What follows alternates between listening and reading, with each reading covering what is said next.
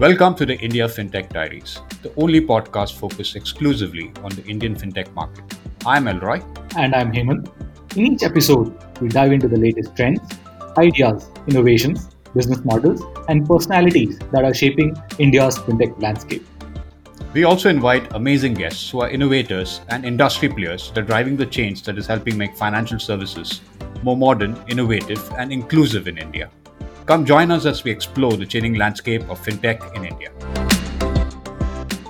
Thank you for joining us today for our premiere episode of India FinTech Diaries. I'm Elroy, joined by my co-host Hemant. India is now one of the largest fintech markets in the world today, and we thought it's about time we have a podcast specifically focused on the Indian fintech market. We thought we'd kickstart things by looking at the hottest sector in fintech today, neobanking. With over $200 million raised in funding in India so far, this segment is fast gaining mindspace both for consumers and investors. We are going to cover neobanking as a two-part series. In the first part, we are going to cover the basics. We are going to explain or provide you an overview of the neobanking landscape in India. And in the second part, we will speak to one of the hottest neobanks in India and understand how they see the market. Now, for this session, Elroy, how about we start with the basics? What is a neobank and how does India's version of neobank definition differ from the global definition and why? Yeah, that's a good place to start, Hemant. If you look at the term neobank, it's a fairly recent term and it really came into prominence maybe from around 2017. And today it's now generally used to refer to both fintechs and challenger banks that are offering banking services through both through digital means, often without any traditional bank branches. Now, if you dig a little deeper into that definition and look at how this is actually being actualized in the market today, you have three distinct models that emerge or types of neobanks that emerge. Now, the first are typically digital-only direct banks launched by an existing bank that offer banking services through, say, a mobile app. In the Indian context, Digibank by DBS or Kotak 811 are excellent examples of this kind of bank.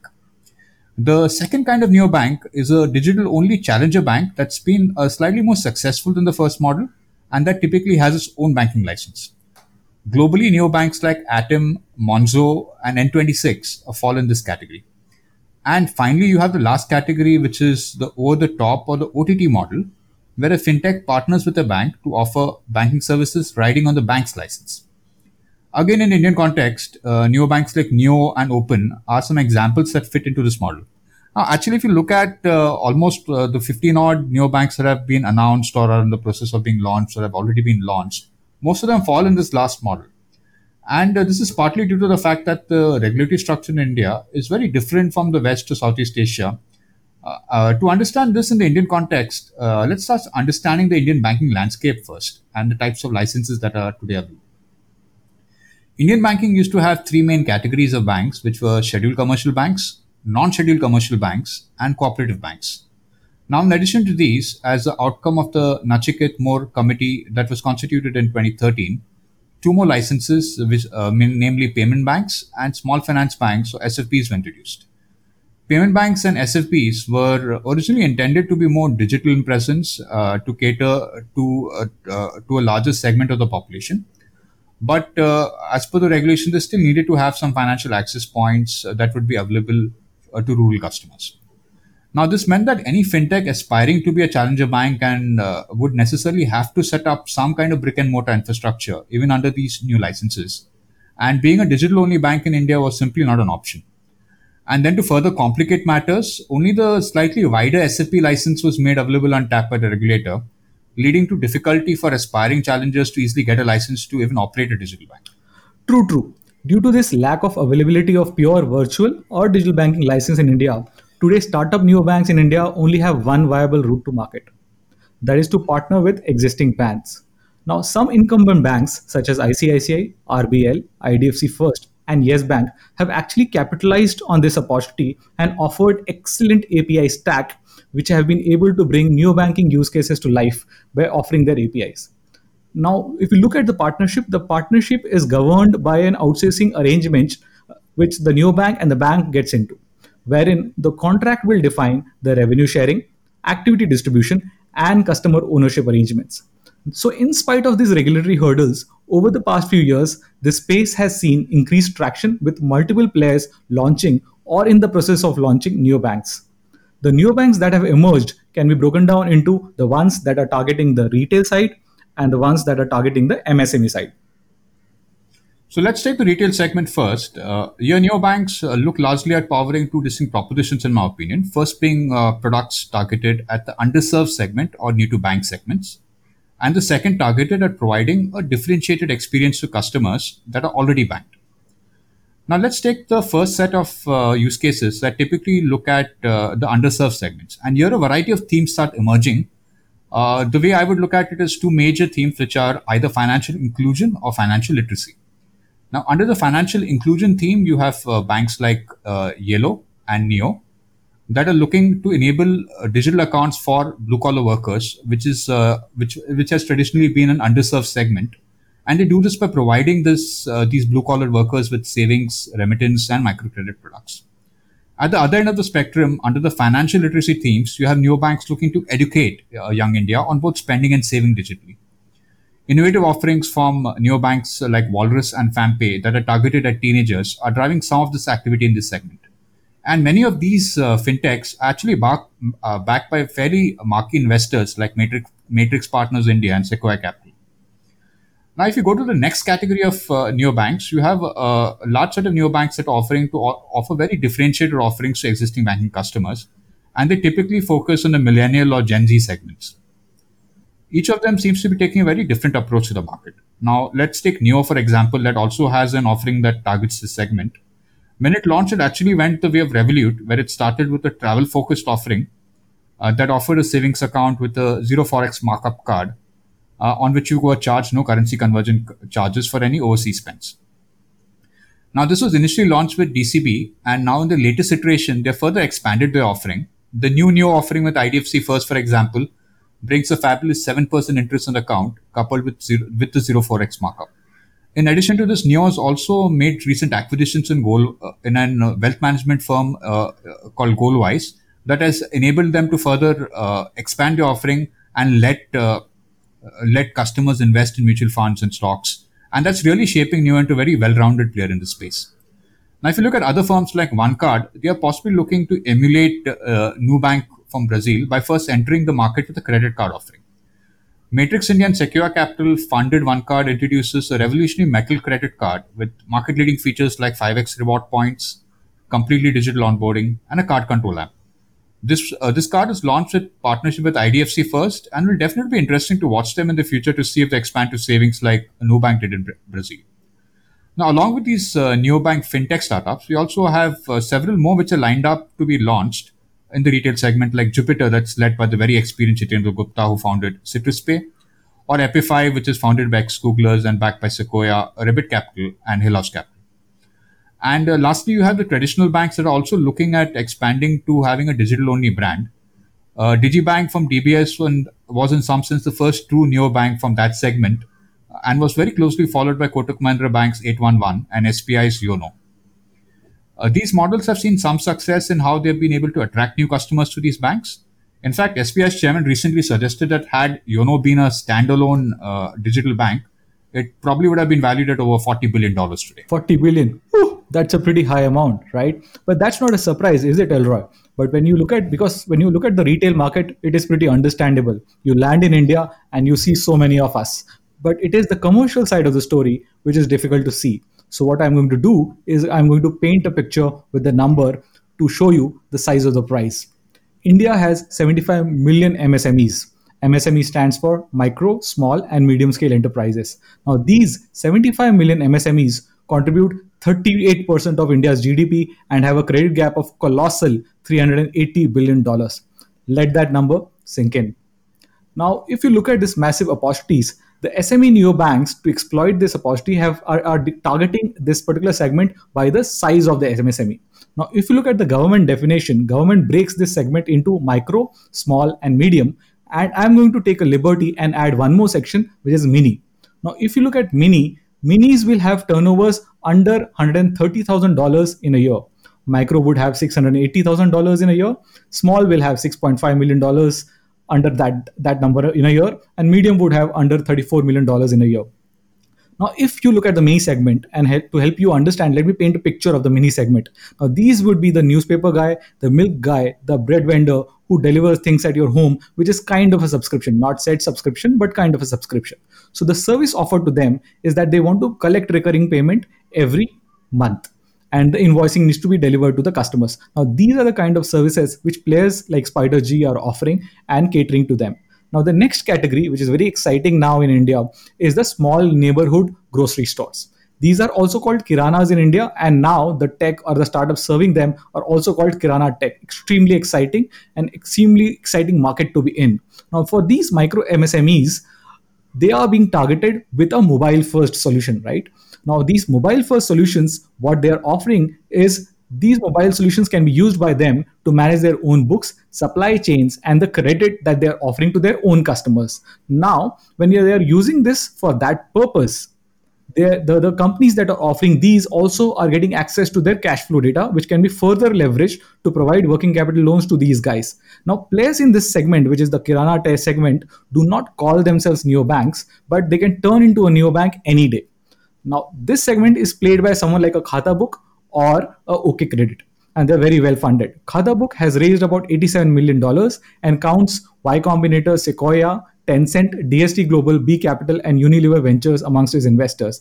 On the other side, OK Credit, that has raised about $84.9 million, counts YC, which is Y Combinator, Tiger Global, and Lightspeed, and few others as investors. Right now, the next segment, which I'm really excited about, is a small and medium segment, within which it is the higher end of the small or the entire medium part of the story. Right now, these players are extremely digital savvy now, but they are not happy with the services that they have been getting with the business banking services of the traditional banks. Right now, this is the segment where players like Open and Razorpay are playing, and the focus, if you see, Elroy and our dear listeners, is that the solution being offered to these category is the objective of it is to offer one single place where they can manage their entire business. The services would include accounting, invoicing, tracking payables and receivables, expense management, and banking, and it is a continuously increasing list.